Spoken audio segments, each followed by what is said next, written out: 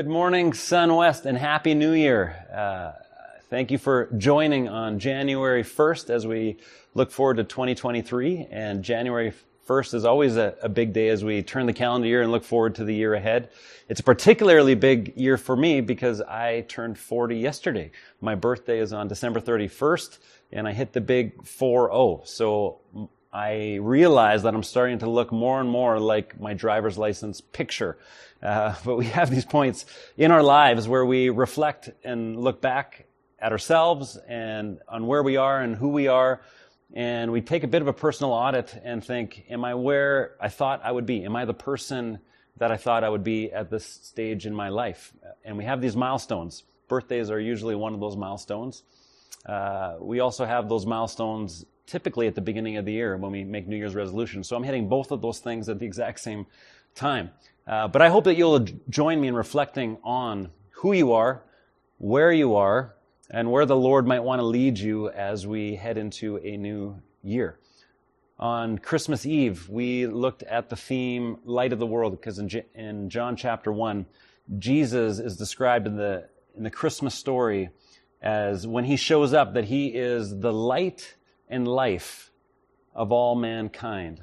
And that word life is not just talking about, it's not talking about physical life, but a certain richness of life, a certain quality of life. Life as it was supposed to be lived. Jesus is the purest picture of life. And so he is the true picture of life, and he is the light of all mankind. He is for everybody. He is the one that helps us to see and understand things clearly. And he came for everyone, to be in relationship with everyone. He is the light of the world. That is what we see in John chapter 1.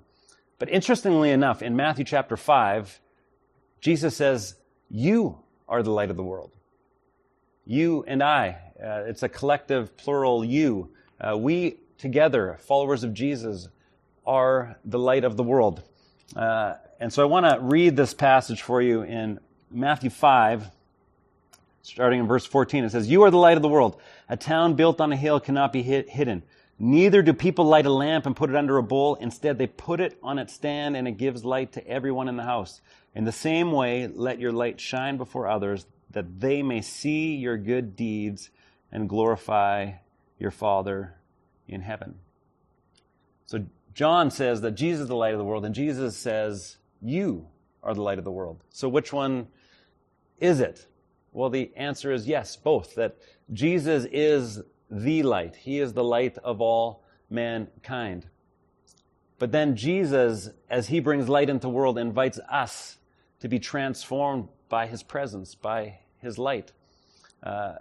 Jesus says that people will see that light. They'll see your good works and they'll glorify your Father in heaven. And when we read the word good works, we maybe think of all the things that we do, and it can mean that, but it can also mean the result of good works in reference to things like art or things like poetry.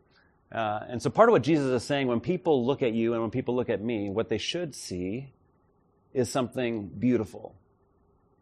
What they should see is the result of God's light in our lives, to the point that they don't glorify us, but they glorify our Father. It's similar when you look at a painting or a piece of art, and the painting or the art might be incredible, it might be beautiful, it might be inspiring, but you inevitably are led to start talking about the artist who created that piece of art. So this is what Jesus is saying in Matthew 5, is that when people look at us, as we've been exposed to his life, to his light, as we've allowed that light to penetrate the dark areas in our lives, we should and ought to be living lives that are more beautiful, that reflect the light of the world. And I find this fascinating because if you were to take a little bit of a survey to check the polls, if you will, about the reputation about Christians at this time in history in the Western world which we live in, would people describe us as beautiful? Would people describe our lives as inspiring? I think they might describe Christians in general in other words, and you can probably reflect and think about what those words might be, but I don't think beauty and being inspirational and living lives that people are looking to emulate, those aren't the things that we're currently known for. In fact, we might be known more for our particular stances on politics, on world events, on being argumentative, on being judgmental, being hypocritical. These are things that people might use to describe Christians today. But beauty might not be one of them. And this should cause us, I think, to pause and say, what's happening here? I don't know anybody who's currently following Jesus because they lost an argument.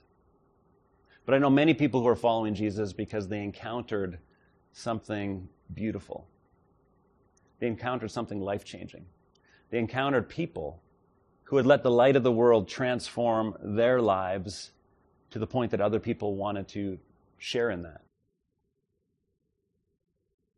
So, when you reflect on your life, do you see a life worth emulating? Do you see a life that's beautiful? Because I think if we're honest with ourselves, we might agree in principle that Jesus is the light of the world, but have we actually allowed that light to penetrate into our own lives to transform us from the inside out? I remember some 22 years ago, and I've told the story before, and I don't know why I keep telling it because it's a terrible story, but I think it makes the point rather vividly. I used to love basketball. I played a lot of basketball, and it was a big part of who I was in my identity as a high school, college player. And when I was playing in college, I was at a Bible college, and there was a particular missionary that came to the Bible college I was at.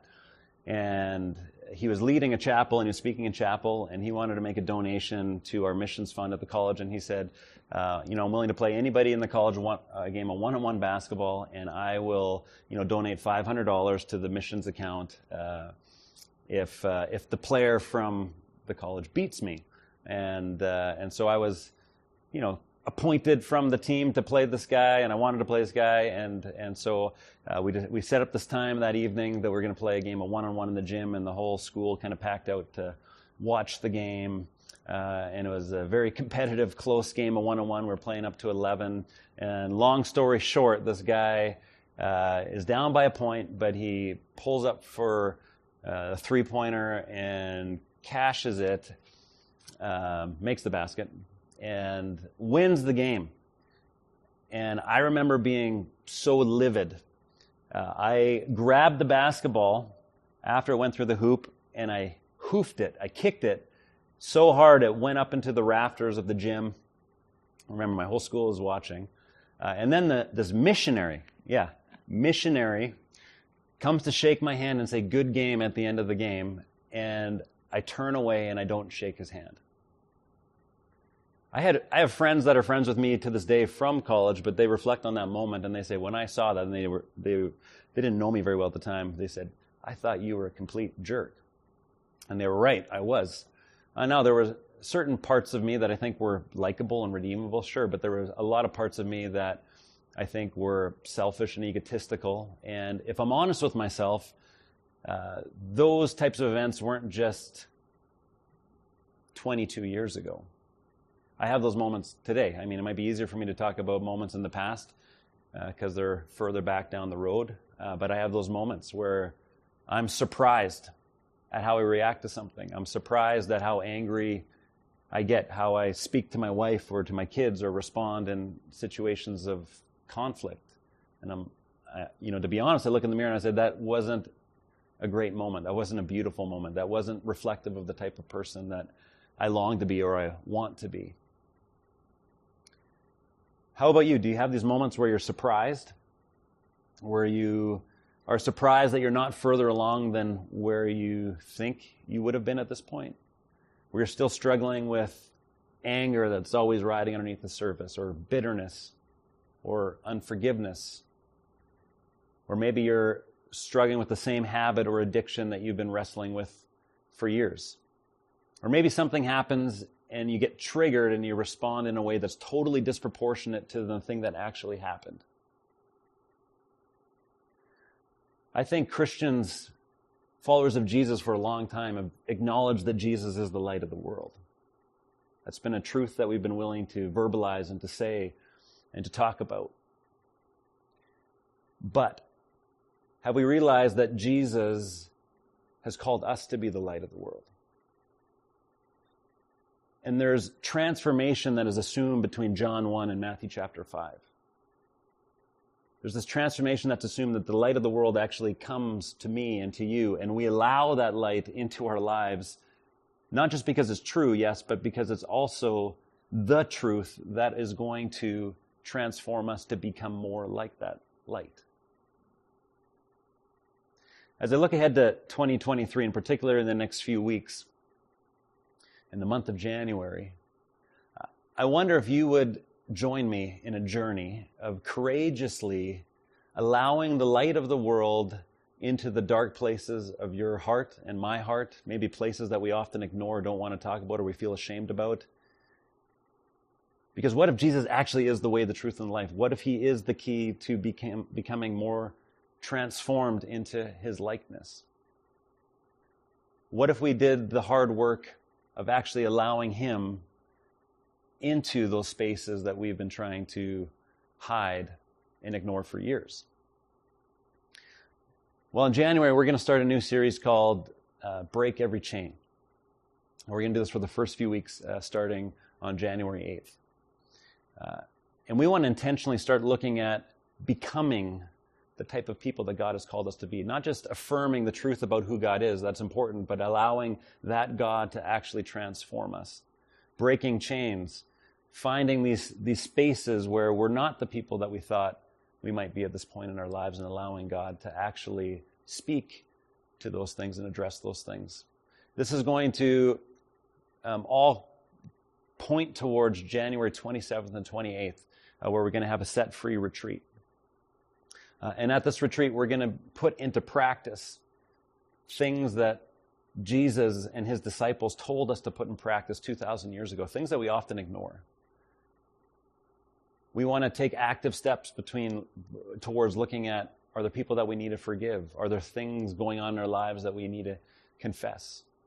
Are there action steps that need to happen to let God do the work that he wants to do in my life? It's going to be a courageous weekend. I'm looking forward to it. And I'm not saying it's going to be easy. I'm not saying this month is going to be easy, but often the best things in life aren't easy. And it's true that the easiest things in life aren't usually best.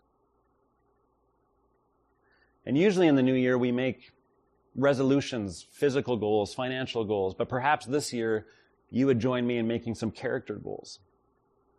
Maybe 2023 is the year that you would say, I'm going to allow the Holy Spirit into my life, into my heart, to transform me, to be more like Jesus, so that the light of the world can actually transform me so I can be a light in this world.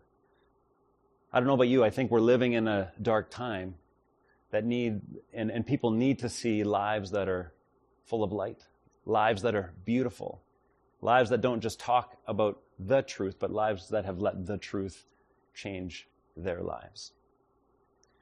So, SunWest, would you join me in this journey?